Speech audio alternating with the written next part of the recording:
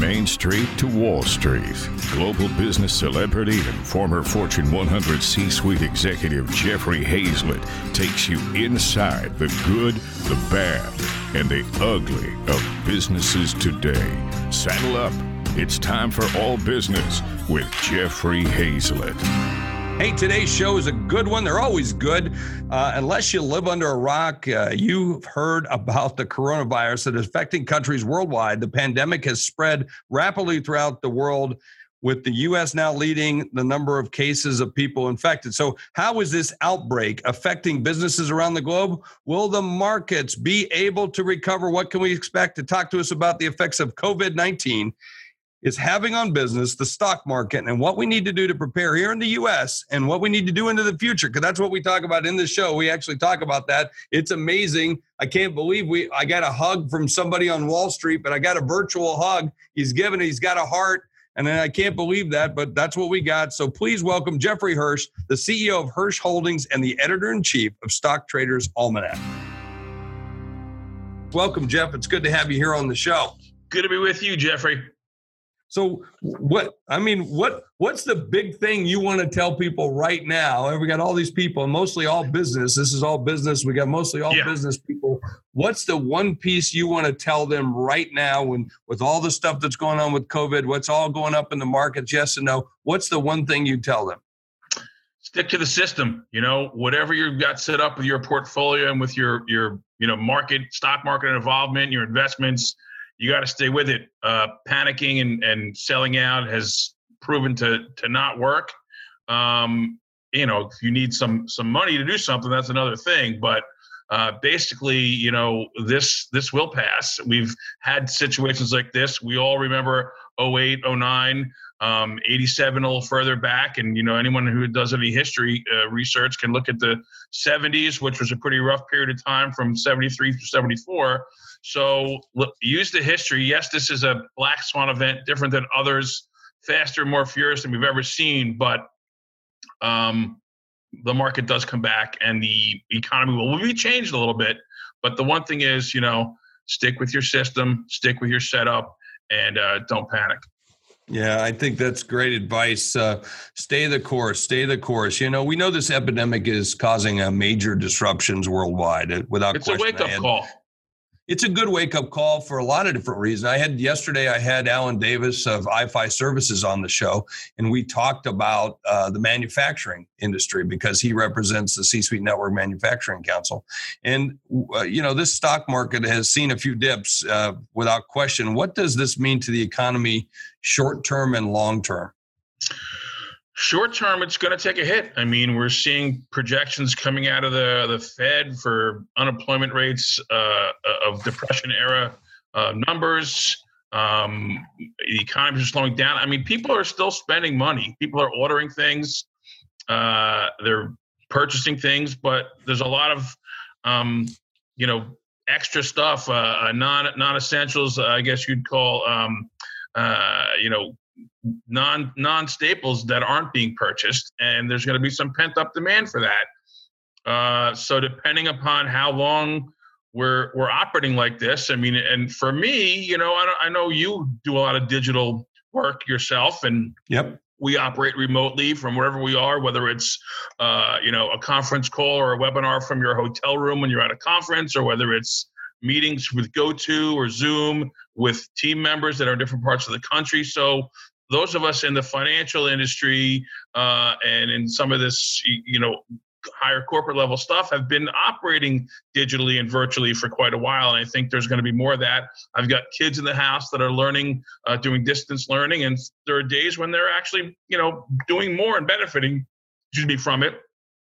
And days when, the confinement gets a little bit much, but, you got to get outside, and it's a wake up call for people to start thinking about everyone else around them, not just their money and their business, but, being a little more golden rule oriented and treating people the way you'd like to be treated, and being a little more, careful and conscientious and respectful of the place we live and who we're dealing with. It's people out there in America and other places are a little bit self-centered, You know, Jeff, you're giving me a whole different view of a New Yorker. What the heck am I hearing from this this hardened Wall Street trader? You're actually, I'm an outdoors my God, guy. you have a heart. What's the deal? I'm a surfer, a golfer. I hike in the woods, man. I know how to paddle upstream in a canoe. I've crossed the James Bay in a canoe, man. I mean, there's more to it than just money.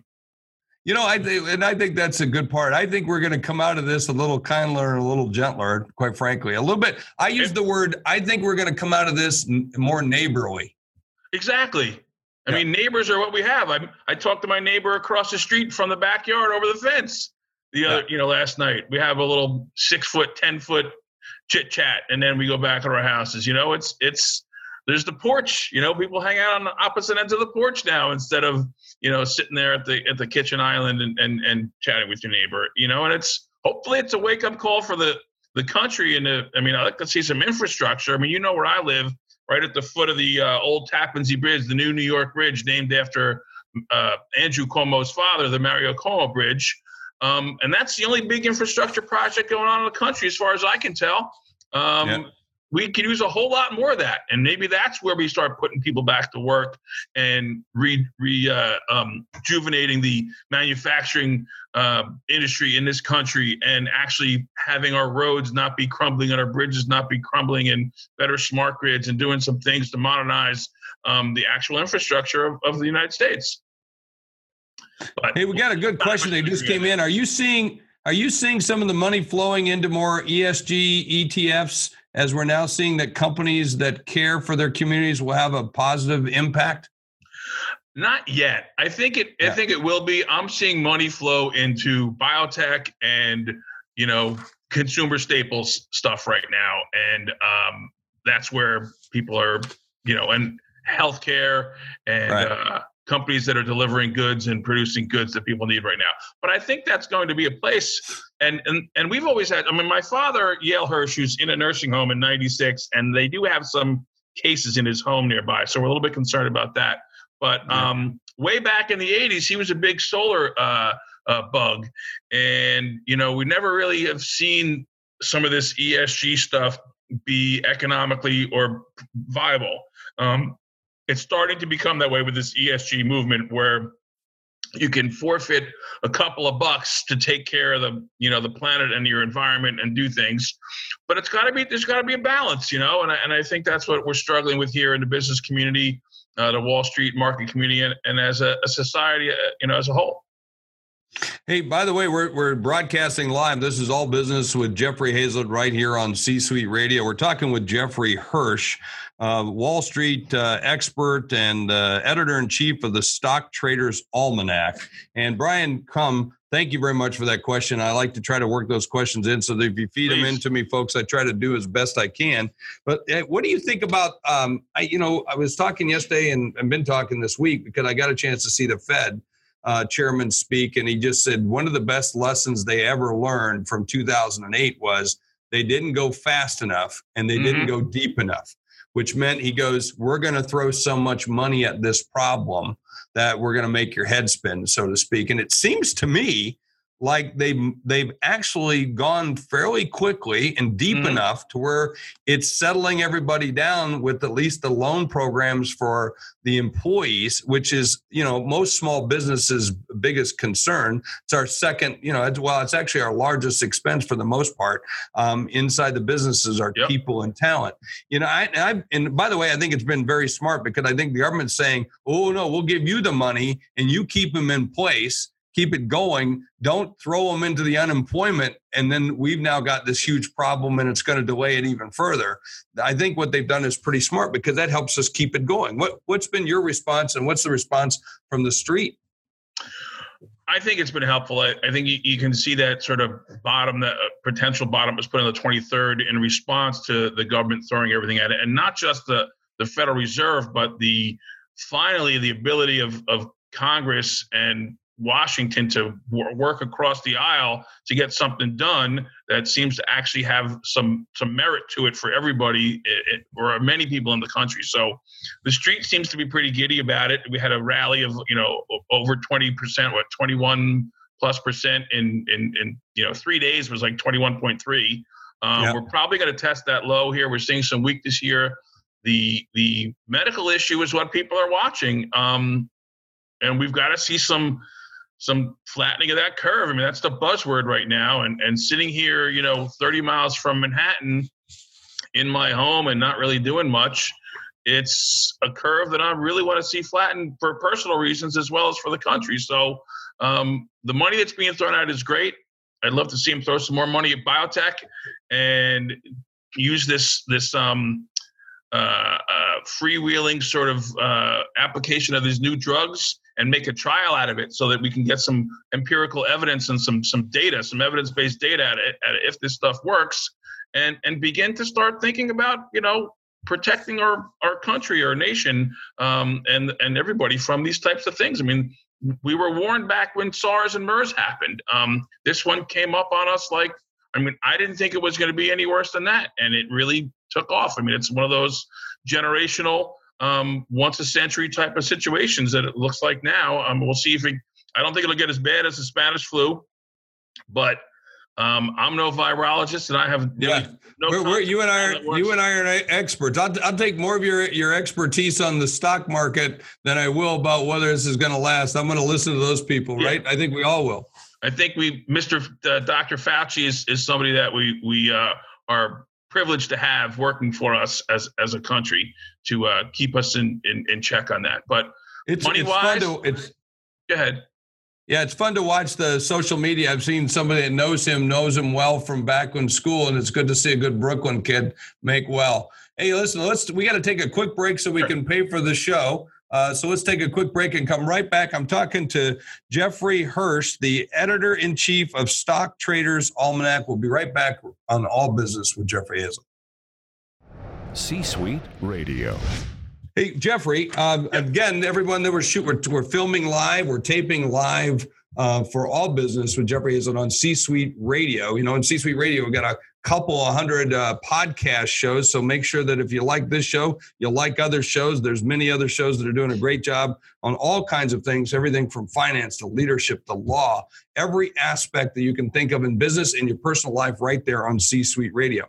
Jeffrey, we're talking again with Jeffrey Hirsch, the editor-in-chief of Stock Traders Almanac. We're talking about today's impact around all the things COVID, but just in the market in general. Where auto sales in China are down about 92% right now. The airline industry has seen like $30 billion in losses. And I keep hearing $100 billion, maybe $200 billion. And even companies like P&G are seeing disruptions. What are best practices or plans that businesses need to put in place in order to help turn some of that around? You mean just from a perspective of what's going to make people, what's going to make an investor feel stronger about going back and investing in those companies? Just having it all washed out, seeing the airline industry. I mean, I had a trip being planned with my buddies for our 50th friend anniversary, and that's all just on ice. One of our friends is a bar owner. He owns a pub. He's shut down. So what people are going to need to see is some return to normalcy. And I think the airline industry is going to be, forever changed. People have been traveling everywhere and looking for flights. There's going to be reductions in routes. So people need to see a company that, and industries that are able to function in all situations. In our industry, the financial industry, we're still working. We're still on there. We also are part of a mutual fund. Probabilities fund management is another position I have. I'm not sure if you're aware of that, but nope, wasn't. But that's good to put it in there. Yeah, the chief market strategist there, and we run a portfolio, a strategy based on the seasonal patterns in the Stock Traders Almanac, amongst other things.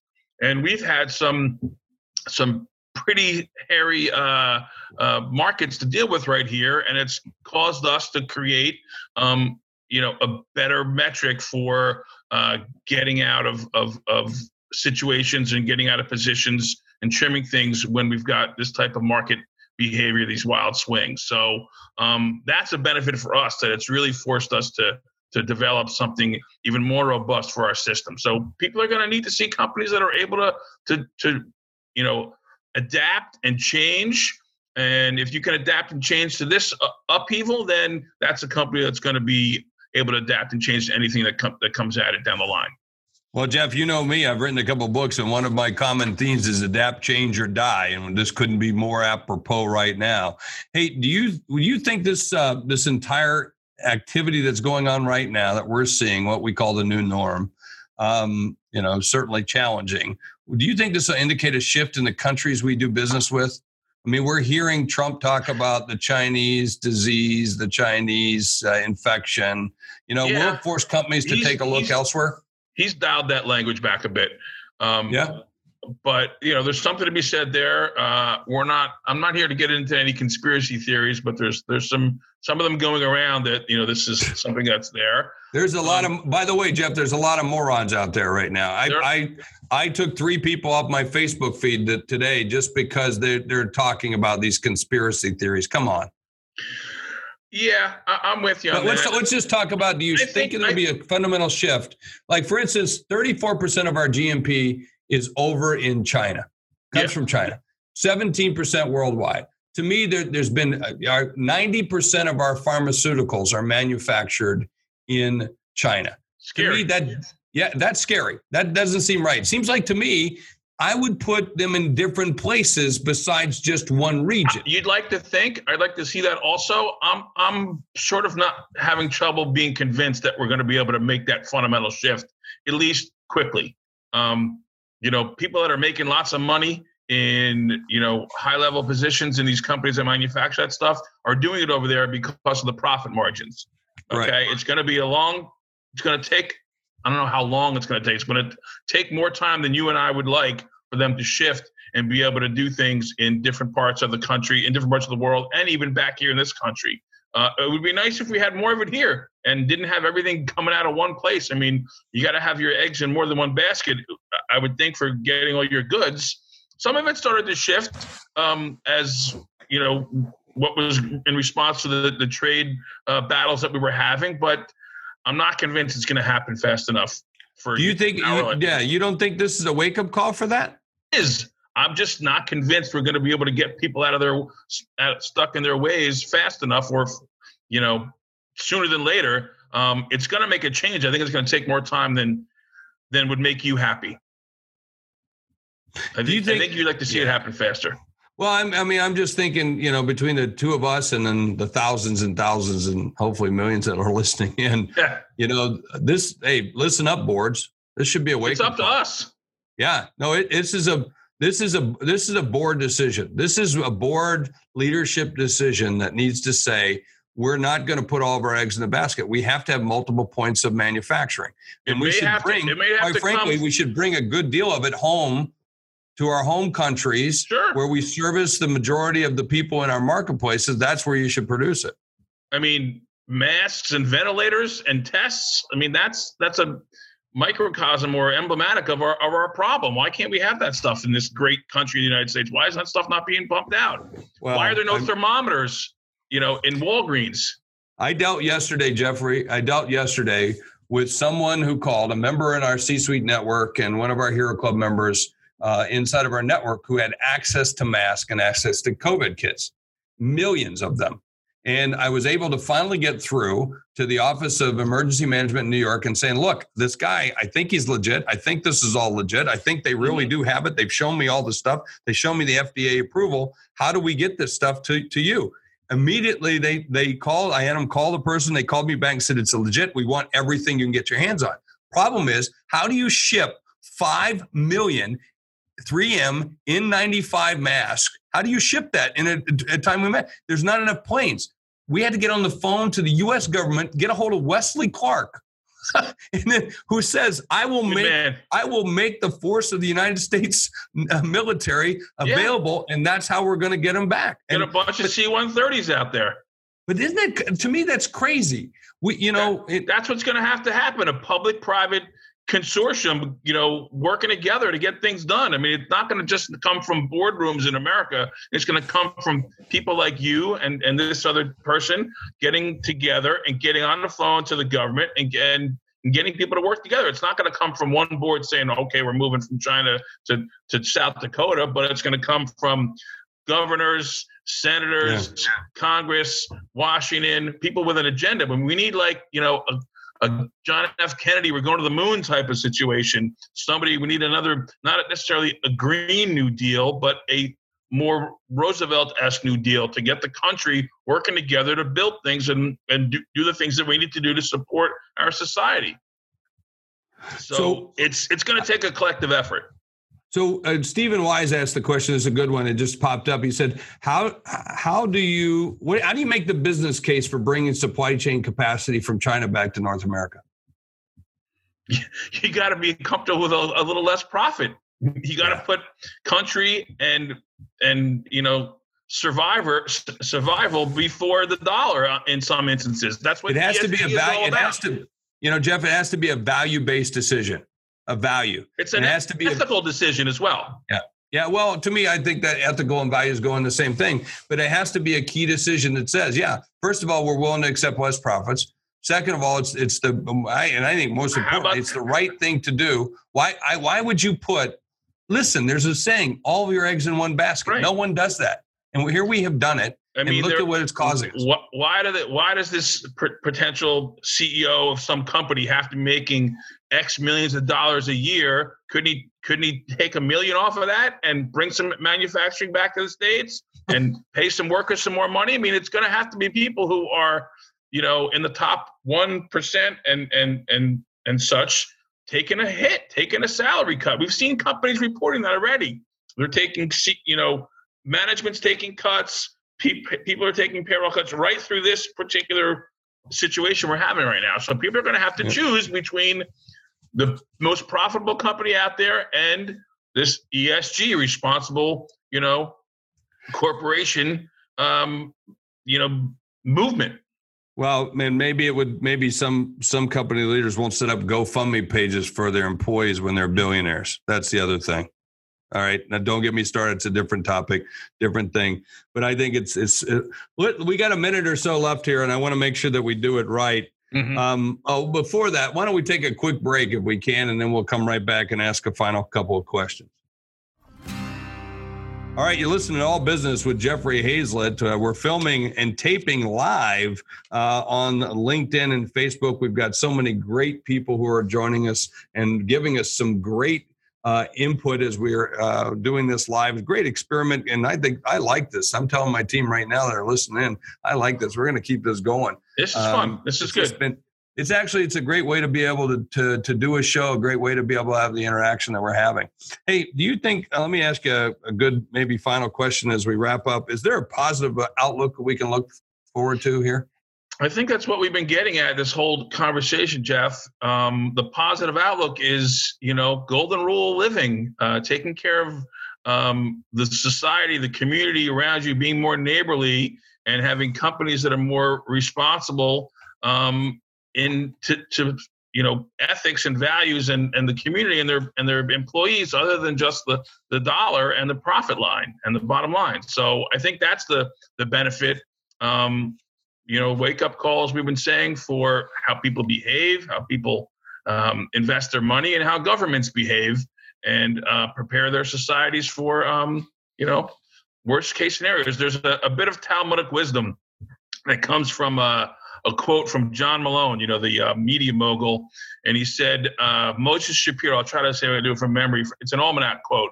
Moses Shapiro from General Instrument, I think it was General Instrument, told him back in the day, this is Talmudic wisdom. Few people have plans for when their assumptions work out. Always ask the question, if not. That's Talmudic wisdom, something along those lines. So we got to be prepared for those contingencies. So it's great. It's great lessons, and we're getting great lessons from our audience as well. Hey, Jose, Marquez, Leon, thank you very much. Yeah, it does take a lot of time for us to be able to ship millions of masks from China. It's 12 to 21 days. I think this is going to help us shift the way we look at our supply chain.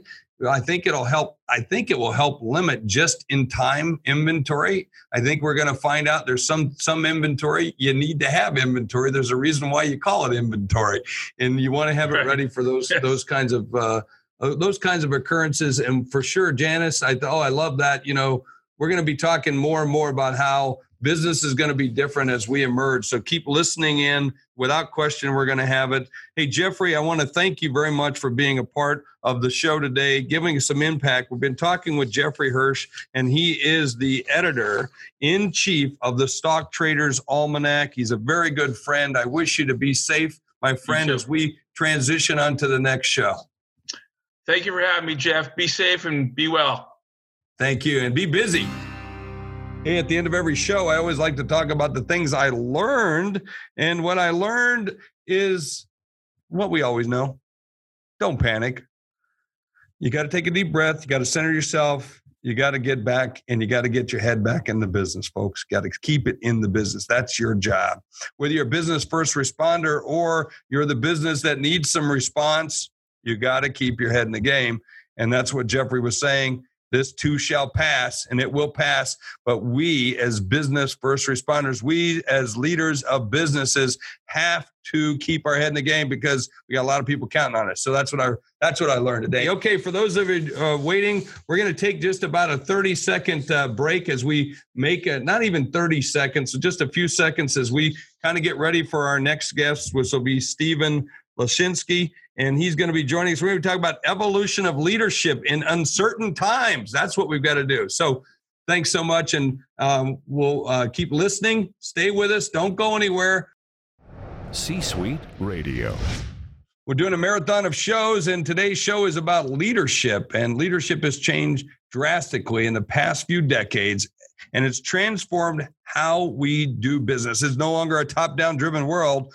Take what has happened in the past few weeks, for instance, it's almost like you've seen a new set of rules to play by. This transformational change has forced the hand of organizations to engage, to connect, to listen, to include their people, their customers and vendors in conversations pertaining to business. And my guest today is a leader in this field. Steve Lashinsky is the CEO of Optimize International, a company that maximizes the development of top leaders, and he works with leaders across the Fortune 100, Fortune 500, Fortune 1000. He's helping businesses big and small.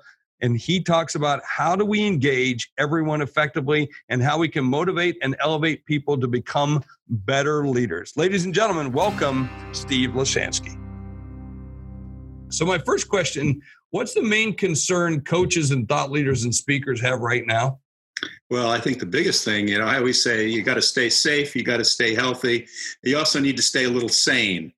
And, today I think just staying centered is one of the most important things. Making decisions is always, I call it the most critical first step. The decisions you make drive everything else. And when you're under stress, it's not the time you make your best decisions. So hopefully there's been some forethought, or you can create some space and clearing to make better decisions. But quality of decision making has got to be one of your metrics all the time. Are you been talking to a lot of coaches and thought leaders lately about what they're seeing from their clients and how they're reaching out and helping? Yes, I have. And everybody, it's really interesting to me, Jeff, what's fascinating is under the greatest pressure, some of the best humanity shows up. I mean, so many people are just like what you're doing here and what I've been doing, just offering place for community to come together, offering what I call laser coaching, no charge, just come in for 25 minutes. Let me help you really sort quickly. Because again, let's get to the point where we can make good decisions. But yeah, people are stepping up. I think that's what happens when people are challenged, when we're challenged as a culture, as a society, as a world. I think our humanity steps forward. If we can maximize that, we're going to be in great shape. Because that's also one of the essences of leadership. I posted something today on my Facebook, which I thought was kind of not only cute, but heartwarming. You talk about that. The best of humanity shows up. I loved it. I love that saying. In South Dakota, young girl in Madison, I think it was Madison, South Dakota, is having trouble with her math. Her parents couldn't help her. Her dad's a coach at the local university. And I think it might have been Mitchell or Madison. I can't remember which one it was, which community. It doesn't really make a difference. But it was South Dakota, and young girl was having trouble with her math. Her parents couldn't help her, was really struggling with it. And the teacher showed up, was outside the door, the front door, had a big poster board, and he's giving her the lesson and showing her how to do it. And that's cool. That's cool. But that's what you're doing right now, isn't it? That's what other thought leaders and coaches and trainers, the people that are our C-suite, then network thought council, the creme de la creme. I mean, you guys are. I call you the America's business first responders. You're really truly running into the fire, and you're helping businesses, and that's what I see every single day. You know what? I'll tell you what, it's one of the best opportunities for us to really show what's possible, what we're capable of. And it's not to, go out and generate more business. It's to make sure that we've got businesses to keep running, that we've got leaders who really remember the key essences of leadership, that people remember why they're working. And it's not just to, make sure you can pay that grocery bill, but there's a lot more to it. We've got to remember all the important things that underlie us doing our best, because when we're doing our best, it gets easier to do everything else.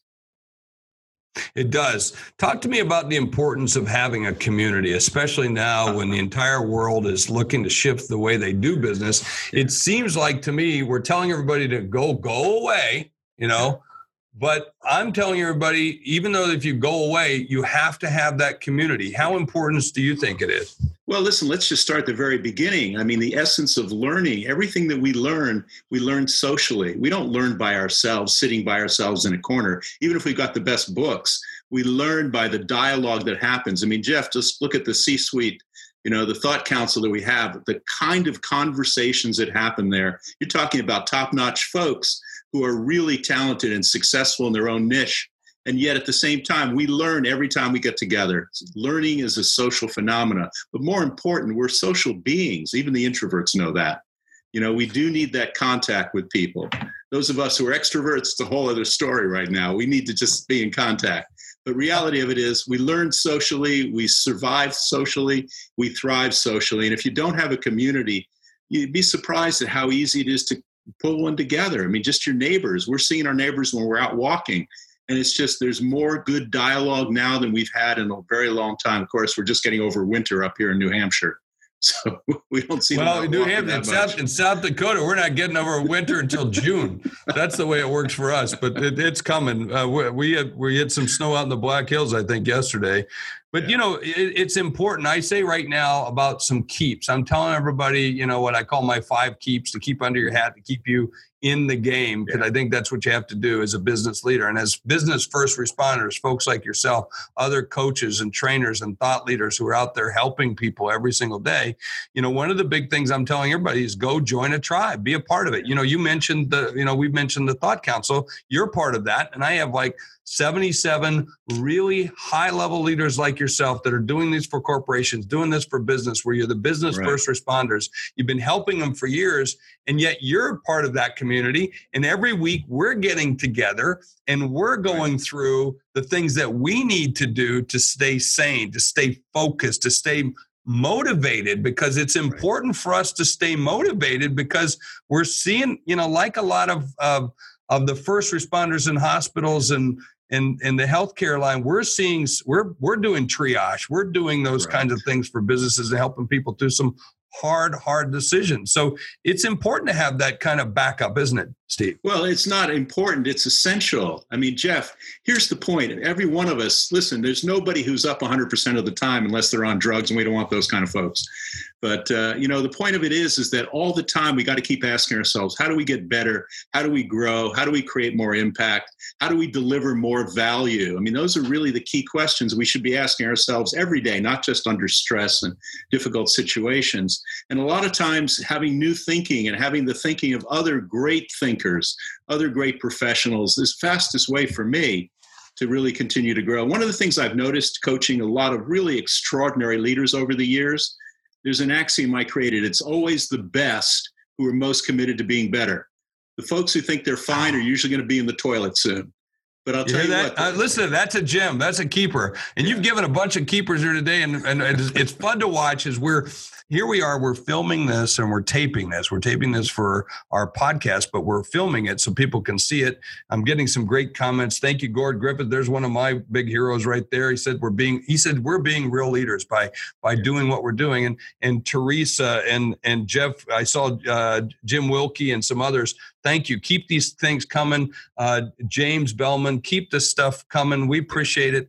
And keep all the comments going, because it's good for us as well. What are the top 3 things people need to do to pivot successfully, to adapt in this current environment that we find ourselves? And I say current environment because everybody keeps thinking like it's the new. It's the new. It's always the new. It's just different. I'll tell you, being on the front lines with leaders, it feels like this most of the time. This is just more intensive because everybody knows it's happening. The leaders are always trying to figure out the future. First of all, you got to remember where you are and where you're going. That's the first order of business. I worked with the FAA a long time ago. They said you're off course 98% of the time when you fly. But if you know where you are and you know where you're going, you can figure out how to maneuver around all the things that get in your way. So you always got to have a clear path to where you're headed. Even in times like this, you got to have a future in place. And a leader, one of the best things a leader can do is really build a compelling future that people find compelling right in the moment. That's one of the first things. Know where you are, know where you're going. You've always got to have metrics like that and points like that in order to do it. I think the second thing, Jeff, is, to really engage people, to really show the respect, the care, the uplift. People thrive on being supported, and the best leaders know how to support their people, take care of them. Who are you taking care of? Who are you contributing to today? If it's all about you surviving, even if you're in a tough circumstance, it's going to be harder than if you're out there doing something for somebody else. You got to make a difference for other people. And every leader needs to do that every day, every hour. Who are you making a difference for? The third thing for me, Jeff, is to really make sure that your strategies serve in alignment with your goals and your mission. And, might think that everything's thrown up in the air. Everything's not thrown up in the air. We still have to make coherent decisions. What are your decisions based on? That's back to point 1. Where are you going? If you don't know where you're going, as they say in Alice in Wonderland, any path will do. That's not going to be helpful to us. We need to be plotting the path. Sometimes we're building the bridge as we go across it, but, nonetheless, we got to start building and, staying one step ahead of where everybody else is, at least one step, if not further. Hey, good points. We're on, this is All Business with Jeffrey Hayzlett. We're going to take a quick break. C-Suite Radio. My next question for you, I'm talking to Steve Leshansky. Steve's a business coach to the corporations. He's just been doing a great job over the years of doing everything he's got. It's amazing, and we're getting some great gems that are coming out of this particular interview. My next question, how are you maintaining business continuity? Well, first thing is, last 2 weeks have been really something, just staying with the clients. It's really making sure people are as solid as they can possibly be, making sure the basics are in place. The basics are right back to what we started with. Where are you headed? Where are you now? What do you need to do to bridge that gap? What are you doing to take care of your people? Because that's the first order of business. When your people feel taken care of, they're going to take care of you. So, business continuity, Jeff, I'll tell you what, it's staying in the game, reaching out. I just put out an offer. I do a lot of work with CIOs. They're under immense pressure right now. Here's the funny thing. One of the major financial institutions in the city here in Boston, recognized that they always had people working from home, but they were equipped to handle 20% of their people working from home. Guess what? Yeah. The world changed instantaneously.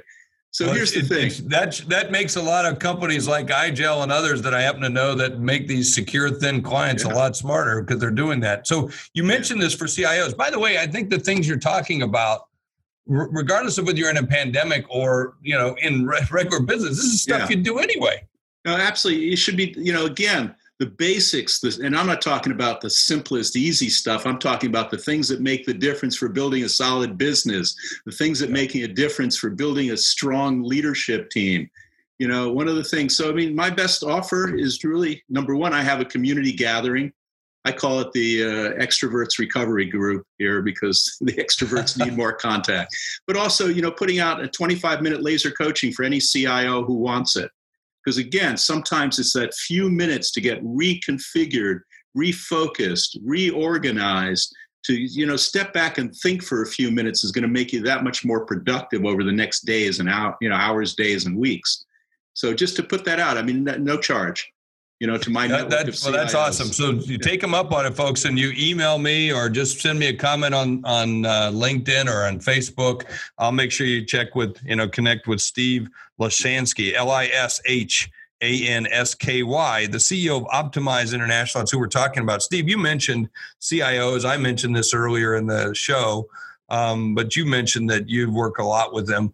Right. Aside from right this minute with what's going on with just the sheer mass of being able to support, what have you seen? How have you seen the role of CIOs change over the last few years? Well, Jeff, I want to give a little bit of history because I work with CIOs. My first Fortune 500 client in 1994 was a CIO of a Fortune 500 financial institution. And I walk in, and anybody who knows technology will really laugh at this. There were 7 IBM ThinkPads around the table, and I had a Mac. And then, they were looking at me like, oh, my God, how did he get in here? That was sacrilegious. But I can remember those days. I said, guys, you didn't hire me for technology. You're way too smart for that, but you don't know how to talk to clients. So I started talking about what it takes to be a business leader as an IT executive 25 years ago. The last few years, that's become the mantra in IT. You got to be a business leader. You got to be a business partner. You got to understand your partner's business. Nobody has the capacity to touch a company like a CIO. There's only 3 major organizations that touch everybody outside of the CEO himself or herself. And that's IT, that's finance, and that's HR. IT is the one that leverages business, that accelerates business, that elevates business. So what happens is you need to be able to be a business partner of the first order. If you can't do that, you're not going to be a successful IT executive in this day and age. And a lot of times what's happening now are people coming in to lead the IT function out of business with no IT background. I was just 25 years ahead of my time, I guess, Jeff. But, the big issue is, are you building strategic alignment? Is everything you're doing building value for the business, not just delivering technology results? Technology is your tool. It's not your result. We got to be really cognizant of what our result is. It's the same thing in any leader. A lot of us are really good at something, but the question is, how do you use that something, that tool, that excellence that you have in order to deliver the results that your colleagues, your clients, your organization really needs? Remember, it's the outcomes that matter. It's the outcomes that matter. It's not the activities. It's not the tools that matter. So let's think, before we move on, in fact, we're going to move on. We're going to move on to a commercial and take a break right here on All Business with Jeffrey Hayzlett on C-Suite Radio.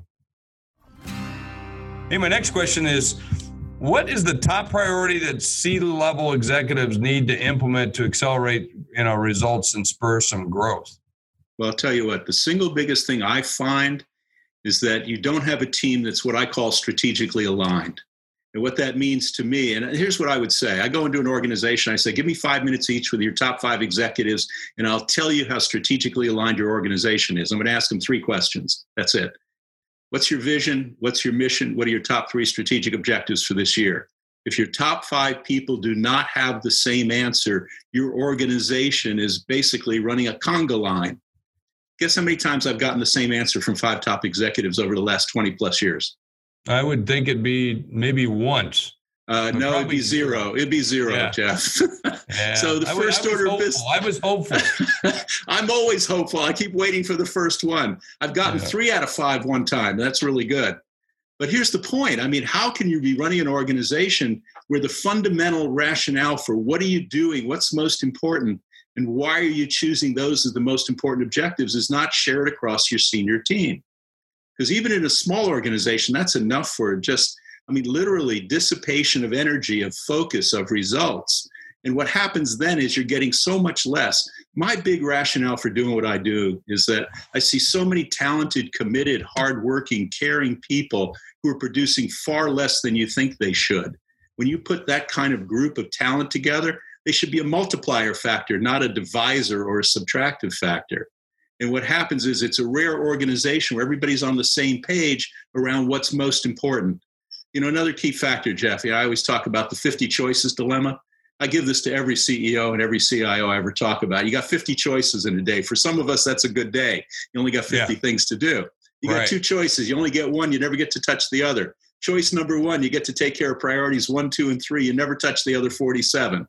Choice number 2, you handle priorities 4 to 50. You never touch 1, 2, and 3. What's your choice? Common sense. It's got to be 1, 2, and 3. Guess what? That's not common practice. Well, you know why? Totally. You know why? Because most of the time, nobody knows what priorities 1, 2, and 3 are. We're just in a to-do list jam here. which is insane when you look at that, and if you're not helping, if you're not making the right decision about what's number 1, 2, and 3, and you're not communicating it well, you're not leading well. And if your executive team can't say, we know what our top 3 strategic priorities for organization is, let us figure out what our division's going to do to support that, you're in trouble. And if the CIO doesn't know what the top strategic objectives for the organization and their colleagues and their clients are, guess what? We're spending a lot of time, a lot of energy, a lot of money that's not going where it should. I was going to ask you a question about how often do you find companies aren't aligned in their mission, vision, and strategic goals, but you just answered that. 100%. I keep, some of them are close. I had a client one time, the average tenure in this executive team, there were 12 of them, was I think 9 years. And they said, we got our vision, our mission. We were good. I said, good. So why don't we just break into small groups and you talk about it, I'll give you 10 minutes and then we'll discuss what it means now because you created it 4 years ago. Well, that discussion took 2 hours and it was a whole new reconstruction of their vision and mission because they kind of had it on the wall. If it's on the wall, it's not doing you any good. It's in your head, it's your heart and your gut. Otherwise, it's not real. Let me ask you a question. What are your metrics for success? For me, it's the success of my clients. You know what? Everything I do, when I do coaching, I'm sort of the heretic in the coaching profession. I always tell everybody, nobody needs a coach. What you need are better results faster. Now, coaching is a great way to get better results faster, but let's not mistake the tool for the outcome. So coaching is a great way to get better results faster. But the reality of it is nobody needs a coach. So what I always say is everything's built on what metrics we're going to be achieving together. When I start an engagement with somebody, whether it's coaching, it's strategic alignment, facilitation, it's anything, the question becomes, what are our most important metrics? What are priorities 1, 2, and 3 that we're going to achieve together? And the ability to achieve those is, for me, what I gauge my success by. Well, ladies and gentlemen, we're talking to Steve Leshansky. He's the CEO of Optimize International, a very good friend, a member of our C-Suite Network Thought Council. And among the many things that he does, he's a best-selling author, and the title of his book refers to Selling Differently, Change the World. And without a question, Steve Leshansky is one of those guys that's changing the world, and we're glad to have him right here today on All Business with Jeffrey Hayzlett. Steve, thanks so much for joining us. What a pleasure, Jeff. Let's continue to do the work we both know is so important for the rest of the world. At the end of every show, I like to talk about what I learned, and what I learned is 1, 2, 3, 4 to 50. 1, 2, 3, 4 to 50. What do we mean by that? Listen, I don't know about you, but I got a long list of things to do every single day. In fact, I sometimes keep the same list for an entire week because I'm not concentrating on the priorities. 1, 2, 3. What are the 1, 2, 3 things in your business that are top priorities? That's what you should be working on, not the list of 4 to 50. I'll guarantee you have that list in front of you. Cross it off. Stop it. Delegate it to somebody else and focus on the 1, 2, 3. Thank you, Steve Leshansky, for that big tip. That's what I learned today. Hopefully you've learned something else as well. And don't forget to tell someone that you listen to it right here on All Business with Jeffrey Hayzlett on C-Suite Radio. You're listening to All Business with Jeffrey Hayzlett, brought to you by C-Suite Radio, a podcast network featuring today's top business experts and is part of the C-Suite Network, the world's most trusted network of C-Suite executives. Find this and other business podcasts on c-suiteradio.com.